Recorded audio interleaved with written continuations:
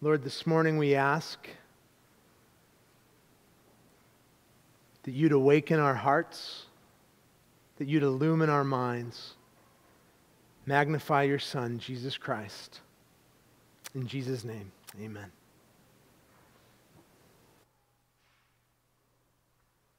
Many of us wake up in the morning, we go about the business of our morning routines. Then we finally settle in. You know, maybe we settle in with coffee, maybe with tea, maybe with breakfast at the dining room table, maybe in your study, in the comfy chair in your home, or maybe at your office. And it's at that moment, my experience is,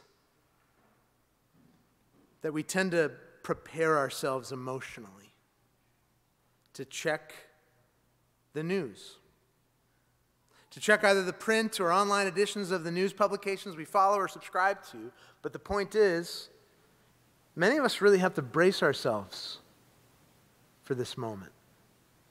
Why? Well, one morning we wake to the news of a brutal terrorist attack in which Hamas slaughters innocent women, children, babies, young concert goers who are attending a music festival promoting border peace, all murdered in cold blood. Another morning, it's 18 shot dead, also in cold blood, in just a handful of minutes in a bowling alley in Maine. And we hear these stories again and again and again. And so our hearts rightly cry out. You know, it's exhausting to us. And so they rightly cry out, "How long, O Lord?" And so our plea that accompanies that as Christians is to cry out, "Come, Lord Jesus." The accompanying cry to "How long, O Lord, how long must we endure this?" Our hearts are heavy. This is emotionally so difficult. It's so hard. It's so exhausting. So we say, "Come, Lord Jesus." There are many from within our cultural moment that hear Christians respond with, "Come, Lord Jesus," and I think I understand why, but there's a misunderstanding of what's meant by it to the point where people say that's an inadequate response. Like Christians who respond with, "Come, Lord Jesus," it's uncaring somehow, you know? And so it's important to address, like, in these moments, like when we're bracing ourselves, when we're checking the news, like, why is this our plea? Why do Christians throughout history cry out with John at the end of Revelation, "Come, Lord Jesus"? Is it a cop-out? Is it a desire to evade responsibility or doing something about the situation? No. I very strongly want to suggest that it is not, and let me give you 3 reasons. Number 1, while certainly there is a calling on our part to protect people in this life to the best of our abilities, to stand with and for the most vulnerable, to care for the sick, all of that, it is also true that sin is the natural condition of the human heart, and therefore, the first reason we cry, "Come, Lord Jesus," is because death and evil is pervasive and real. They aren't going away anytime soon. They aren't going away by our efforts unless the Lord comes.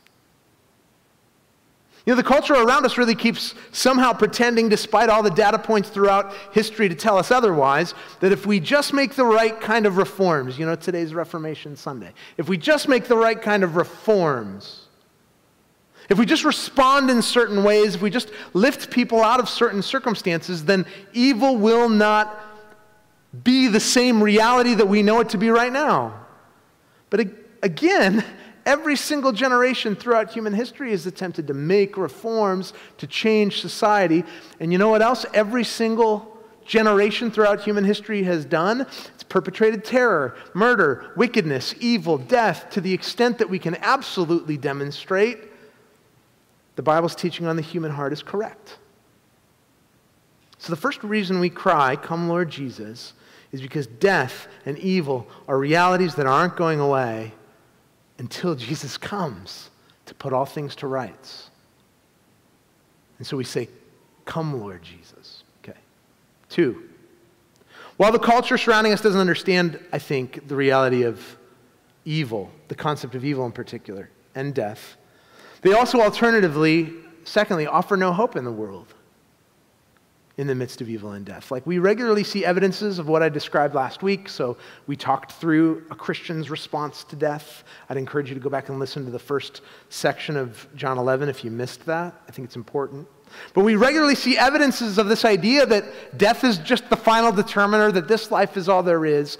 But there's simultaneously, along with that, a denial of like what that means. You know, like a denial of the very real consequences of what death means. Like, it's an outright denial of this dichotomy between life and death that we see in the scriptures. For instance, at the height of COVID, in this moment in which so many people were worried and confused and frightened, and understandably so, because there were so many in hospitals and the ICU, we didn't really know a lot at this point. Many people were dying. And a tweet went viral of an ICU nurse, a healthcare worker who is extremely talented. I mean, obviously talented as a healthcare worker, obviously talented musically as well. And he sang this song that he dedicated for all the victims of COVID and all the families of victims, all the families of people in the ICU, and for all of his coworkers who were exhausted and tired and putting in all these extra hours, putting themselves on the line. What was the song? You know, what was the song that represented his desire to infuse hope? It was Imagine by John Lennon. He began singing, you know, imagine there's no heaven. It's easy if you try. No hell below us, above us, only sky. Imagine all the people living for today. That's the lyrics, right? And there, of course, there's a reason that some who reject Christian theism would find this song to an extent comforting, and we can talk about that at a different time, but the broader point is, this is the message that we have for dying people? That we sing for those who are dying and suffering? This is the message of the world? Imagine there's no heaven, no life, no hope beyond the grave? And so Christians cry out, come Lord Jesus, because they hold out true hope for a world that has none. Secondly, right? And that's precisely because of number 3, who Jesus is. As we'll see in the text this morning. We cry out, come, Lord Jesus, because evil and death are real. They aren't going away until Jesus returns. We cry out, come, Lord Jesus, because that cry holds out like this rock-solid, irreducible hope to a world that has none, and we're able to do that. The reason that cry offers this kind of hope is because of who Jesus is, because of precisely who he tells us he is. It's not just some like vain superstition. We're not talking about Santa Claus here. We're not talking about some kind of, you know, fingers crossed theology where it's like, I'm really hoping that at the end of this there's something else. There's this rock-solid, irreducible glory. Why? Because it's found in a person, the person of Jesus Christ. It's found in who Jesus tells us he is in the passage that we're looking at right now. So while the culture denies that dichotomy between life and death, and it does, this text amplifies it. You know, the culture denies it, minimizes the dichotomy. The text amplifies that dichotomy, which is why I find it so useful to approach the text by highlighting the obvious dichotomies throughout. So this morning, we're going to see 4 pairs that point us to Christ, if you're taking notes today. 4 pairs that point us to Christ, starting in verse 17. Look there with me now. When Jesus came, he found that Lazarus had already been in the tomb 4 days. All right, so this is a detail that John alluded to last week in terms of the number of days it took Jesus to respond to this request. So he's already addressed this once. He addresses it here for a second time, and he's actually going to address it. He's going to say this exact same fact, this reality. He had already been in the tomb 4 days later on. So this is going to be repeated 3 times, a super important detail that we'll get into together now and later, okay? So verse 18, Bethany was near Jerusalem, about 2 miles off, and many of the Jews had come to Martha and Mary to console them concerning their brother. So when Martha heard that Jesus was coming, she went out and met him, but Mary remained seated in the house. So look at this first clause. Again, like now when Jesus came. So to understand what's happening here, we need to back up again. We need to remember where Jesus is coming from. We need to go back to last week, some of which I said we would have to return to because we didn't have time. And when we do that work of going back and looking at the context, we see our first contrasting pair in the story. So 4 pairs that point us to Christ. Number 1, we see 2 places in the same story. 2 places in the same story, Bethania and Bethany. Bethania and Bethany. So the text begins by outlining these 2 locations. Super significant, super important for you to understand these 2 places if you're going to also understand the situation as it's unfolding here in its entirety. Okay, so let's look back. If you have your Bibles, just a page back, right? So we're going to look chapter 10, starting in verse 39. Again, they sought to arrest him, but Jesus escaped from their hands. Okay, that's happening in the region of Bethany, where Lazarus, Mary, Martha is, this region close to Jerusalem. They seek to arrest him, they seek to stone him, right? Okay. Then, verse 40, he went away again across the Jordan to the place where he'd been baptizing at the first. There he remained. There's Bethania. So a little review here of what we've seen the last 2 weeks. Jesus escapes from this attempted arrest close to Jerusalem. He goes away across the Jordan to the place where it says John had been baptizing at first.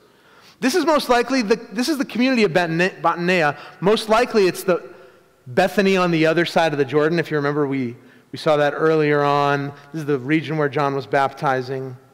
So this is in a lot of ways a tale of 2 Bethanies. The Bethany where Lazarus lived and his sisters Mary and Martha, just 2 miles from Jerusalem. And this Bethany on the other side of the Jordan, in order to not get confused, we'll call it Bethania. This is where John had been baptizing people earlier. So earlier in John 1, we read that John the Baptist's calling, if you remember, was to prepare the way for Jesus' ministry, was to point people to Jesus, point people to Christ.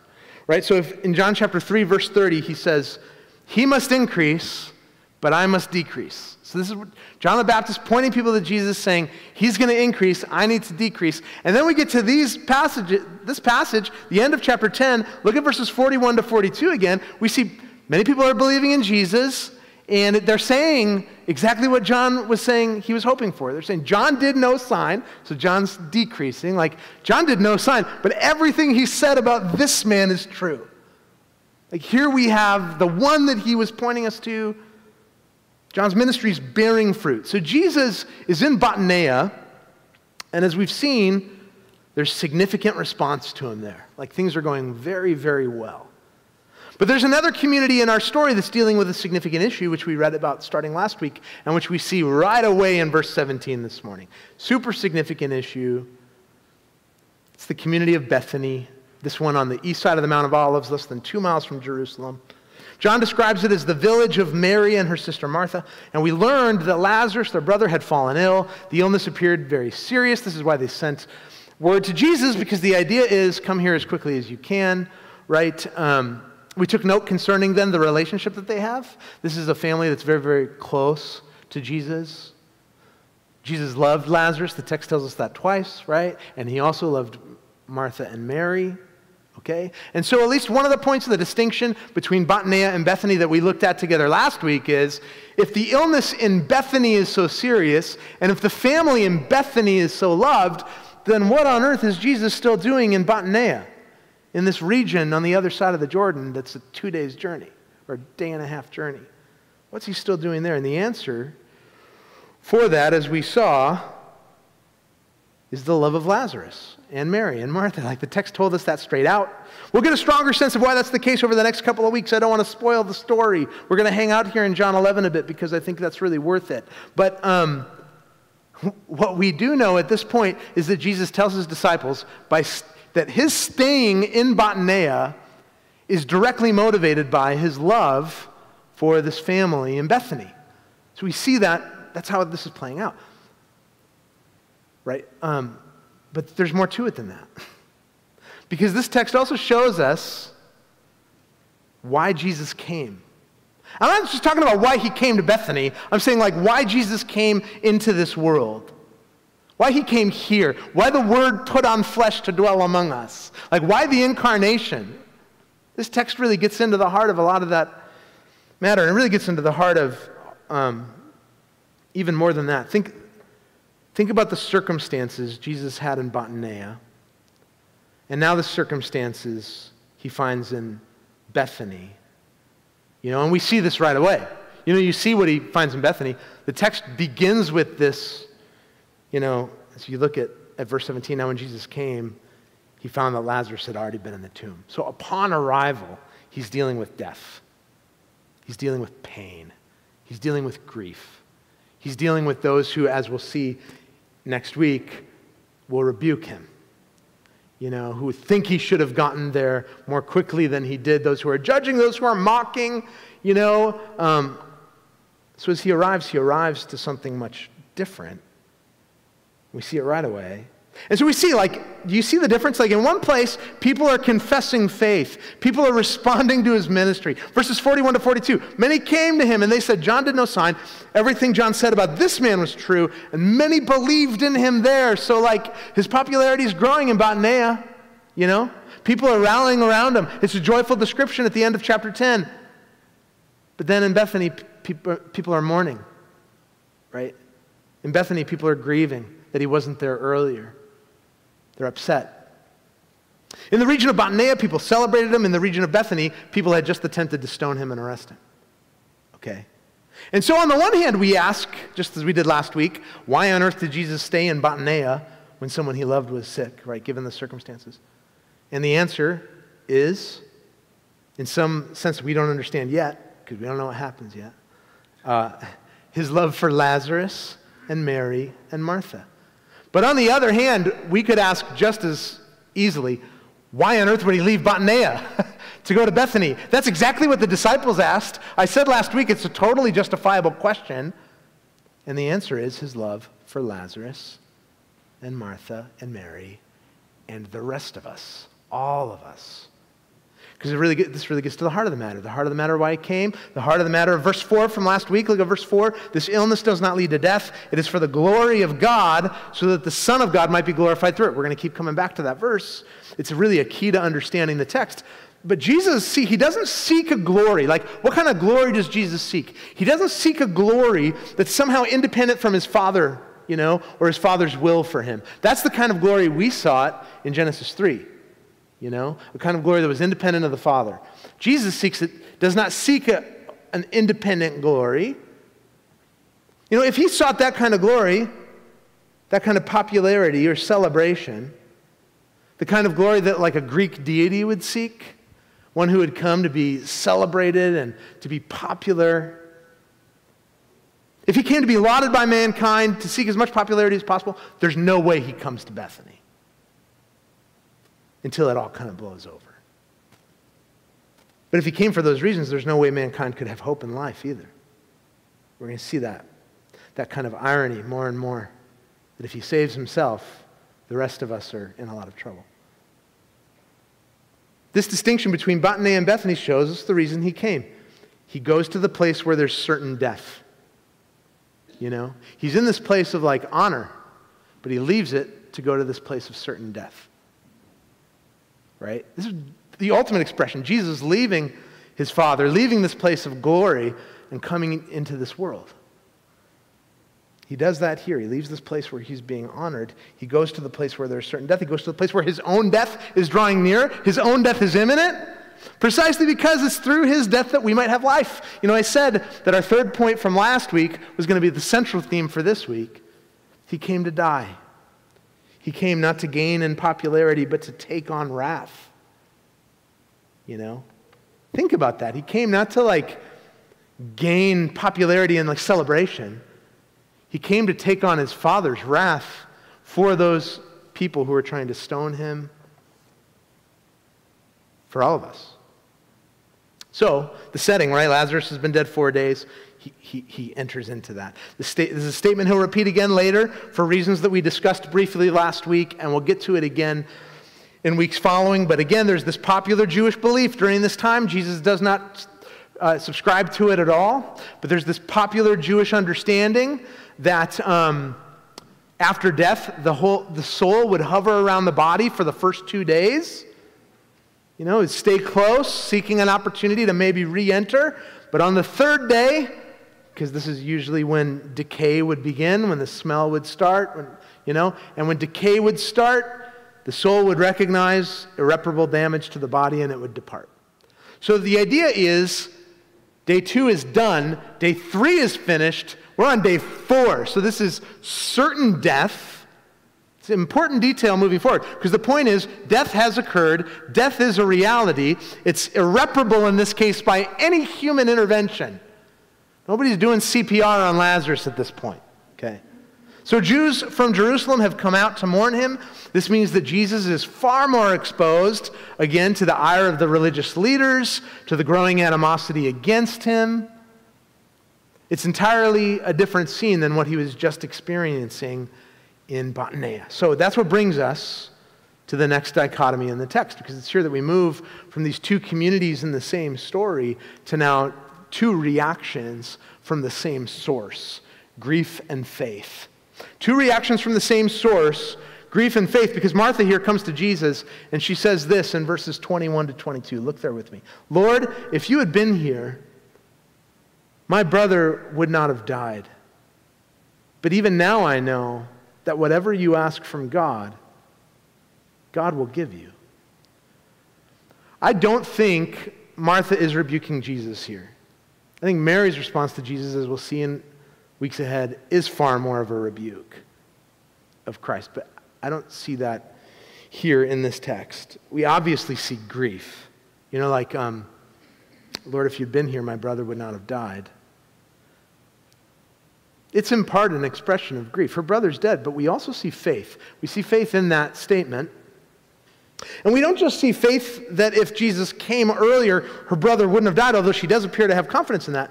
But we also see faith, confidence, trust in Jesus himself. But even now, I know that whatever you ask from God, God will give you. Like even now, even in the midst of the circumstances, even in the midst of the grief, even in the midst of the pain,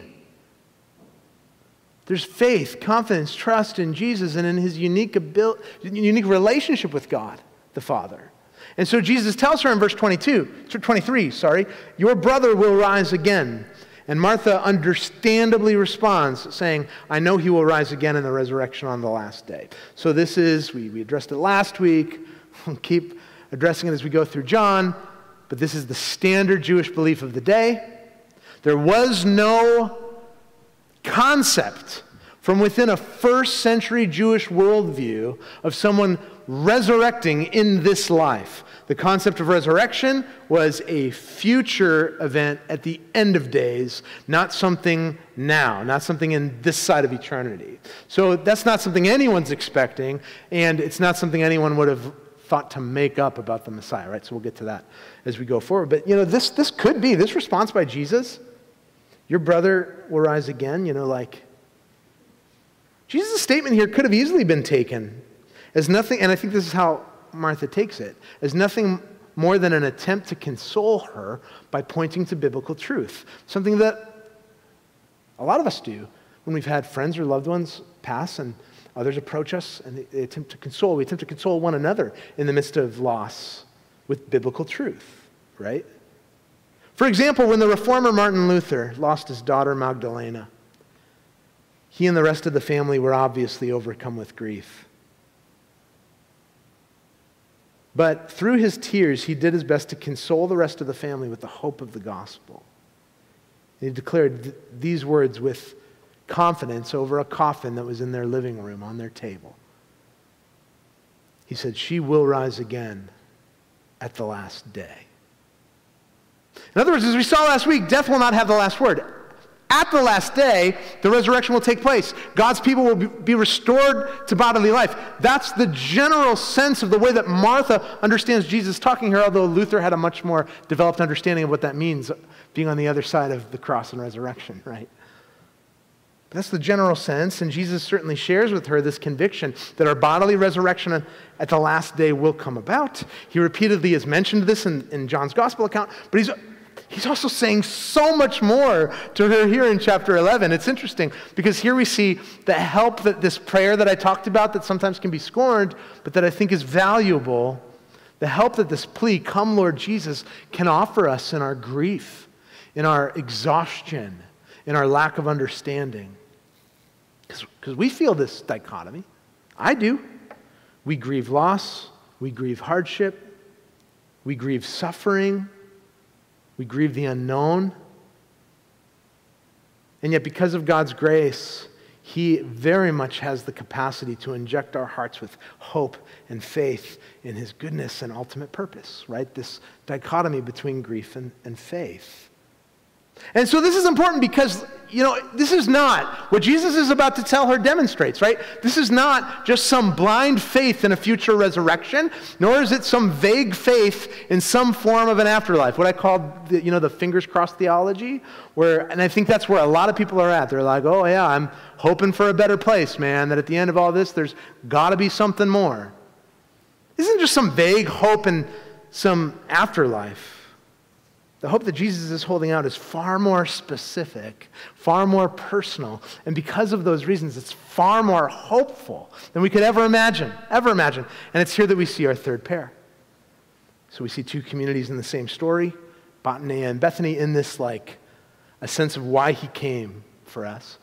Two reactions from the same source, that because He came, yes, even though we grieve, we can have faith. But now we see two certainties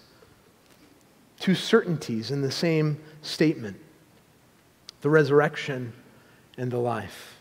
Because what does Jesus tell her? Verses 25 and 26. Jesus said to her, "I am the resurrection and the life. Whoever believes in me, though he die, yet shall he live.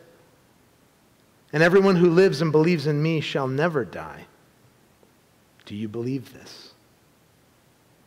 There are two certainties that Jesus really focuses on in this I am statement. Both of them are crucial for us to understand, okay? First, Jesus says, I am the resurrection. I am the resurrection. So He so lovingly and graciously diverts Martha's attention away from this abstract, generalized belief in a resurrection that won't take place until the last day, to this personalized belief in the resurrection that's standing right in front of her. He's right there. He is the resurrection, the personal resurrection. Right there in front of her. Begins now.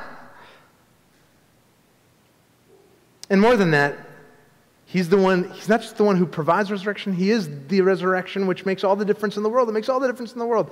Jesus explains this first certainty. The way this kind of works grammatically is you have, I'm the resurrection and the life, and then you have two clauses that follow. The first one is an explanation of the first statement, I'm the resurrection. The second clause explains the second statement. So He explains, I am the resurrection, with the first clause that follows the sentence, whoever believes in me, though he die, yet shall he live. Whoever believes in me, though he die, yet shall he live. The one who believes in Jesus will come to life again even though he dies. Yes, our bodies will die short of Christ's return in our time. Our bodies will die, we will pass away. But whoever believes in Christ, though we die, yet shall we live. We shall be raised, in part because, and we're going to come back to it, but in part because Jesus has the power to do it. It's rooted in, Christ has the power to do it. It's rooted in something more than just a vain hope in something we could ever try to accomplish because we know we can't, which is why you find such hopelessness in the wider world. It's rooted in something that Jesus has already accomplished, but it's more than that, you guys. It's rooted not just in what He's done, it's rooted in who He is. And because it's rooted in who He is, it changes everything. As one of my favorite theologians, chairman of our elder board, Pete Johnson, writes so well for us. I am the bread. I am the light. I am from above. I am not of this world. Before Abraham was, I am. I am the door. I am the good shepherd. These are all good and wonderful. But I am the resurrection has something none of these others have. It has to it an ultimate reversal of the curse. Of all the ramifications of Genesis 3, death is the one that really matters. And Jesus not only reverses the real and final curse of death, he shows that he reverses all the other causes of the fall, and he doesn't just reverse them by causing us to be resurrected. He is the resurrection. The resurrection isn't just an event that will happen to us in the future that Christ by his work has caused to happen. He is that resurrection. In other words, and listen to this, we will not be raised to be like us. We will be raised to be like him. It's like, take that, John Lennon, you know?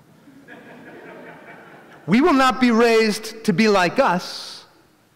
We will be raised to be like him. You know, this makes all the difference in the world. If we were raised to be like us, everything would just go back to the baseline of evil and wickedness and death post-resurrection.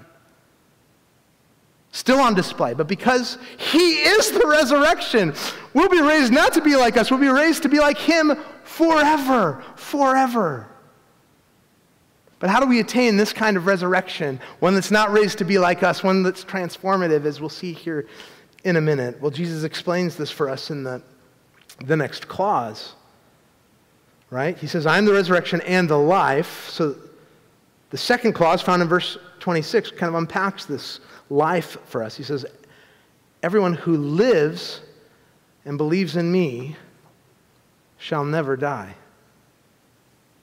Everyone who lives and believes in me. What does that mean? Lives and believes. Well, it can't mean everyone who just has a pulse and believes in me, right? Like everyone who's alive and believes in me. So what does Jesus mean? I think he's talking about the characteristic of the life that Jesus gives, like the kind of life that Jesus offers and holds out to us. Saving life, yes. Eternal life, yes. I mean, we talk about it all the time, and it's very important and very true. I think the concept here, though, is not us being raised. It's not being raised to be like us, but being raised to be like him. That's the concept here. It's like eternal life, yes. Saving life, yes. But the life of God, the life of the kingdom, a different kind of life, you know? Everyone with that kind of life and believes will never die. Now, you might say, well, of course, like you can't have that kind of life apart from believing, so isn't Jesus just being unnecessarily repetitive? No, he's not. He's not. This is really important. This first part, lives, so they both emphasize, lives and believes. They emphasize something different, interrelated, crucial. Various commentators have kind of helped me shape this. The first part, lives, emphasizes the change a person must experience. The change a person must experience, yes, through the power of God at work in them, through his grace and mercy, through his sheer grace at the cross, through his Spirit at work. But it lives is like, it's the life of God. The change a person must experience through the power of God at work. He must have the life of God in him, brought about by the Spirit of God. The second part, believes, speaks then to the stance a person must take. Again, through the power of God at work in us, through his grace and mercy at work in us, speaks to the stance a person must take. Through the power of God at work, he must have complete faith and trust in Jesus Christ. And so for those who have received this resurrected life, not only will we experience a bodily resurrection, it's true, but not only does that happen, but this text is clear that in some sense we will never really die. You know? Like, yes, again, apart from Christ's return in our time, our bodies will die, but there is a sense in which we won't. Like, there's this repeated promise throughout this gospel. The Apostle Paul echoes it, right? To be absent from the body is just to be present with the Lord. You go on living with Christ. John says the same thing. Jesus says the same thing in John's account earlier. Remember chapter 8, verse 51? Truly, truly, I say to you, if anyone keeps my word, he will never see death. And of course, this has massive implications for us. We need to ask each other, does this kind of resurrection life, this kingdom life, the life of God, the kingdom norms that Jesus unpacks for us in Matthew 5 in the Sermon on the Mount, like this kind of resurrected life and all that it embodies, all the implications of gospel, does it mark your life? Do you have the life of God in you? Have you come to a place where you understand with your mind and where you believe with your heart that you can do nothing but put complete faith in Christ to do for you what you can't do for yourself? Like, or do you still think in some kind of vain hope kind of way that you can actually have a say in your eternal future, that you can do something that would alter the course of your spiritual life with an almighty God? Do you believe that his cross has the power to save you, you know? Not just like power 98% of the way, 95% of the way, I'll do the other 2%, 5%, whatever. But do you believe that his cross has the power to save all of you because that's what you completely need, you know? This is why Jesus ends this statement about himself in verse 26 by asking Martha a question. Like, this should prompt questions for the believer. And for the non-believer, for those who come and they're not sure what to think as they read this about Jesus. So he asks, do you believe this? And when he asks that, he's not asking, do you believe I can raise Lazarus right now? She's not expecting that. Nobody is. Nobody's thinking that's what he's saying, right? He's asking, do you believe me? Like, are you able to place your faith in me as the resurrection and the life, a personal faith in the one who has power over death, power over everything, power over all these circumstances, power over grief, power over everything, because I'm coming to make all things, putting all things to rights? Her response in verse 27 is, yes, Lord, I believe you are the Christ, the Son of God who's coming into the world. And it's in this response, it's in his question, that we see this final dichotomy in the text, which is two possible responses. My apologies for it being so low on the screen. Belief or rejection. Two possible responses, belief or rejection, if you're taking notes. Jesus has spoken. He's told us about himself. He's described who he is and what he's come to do.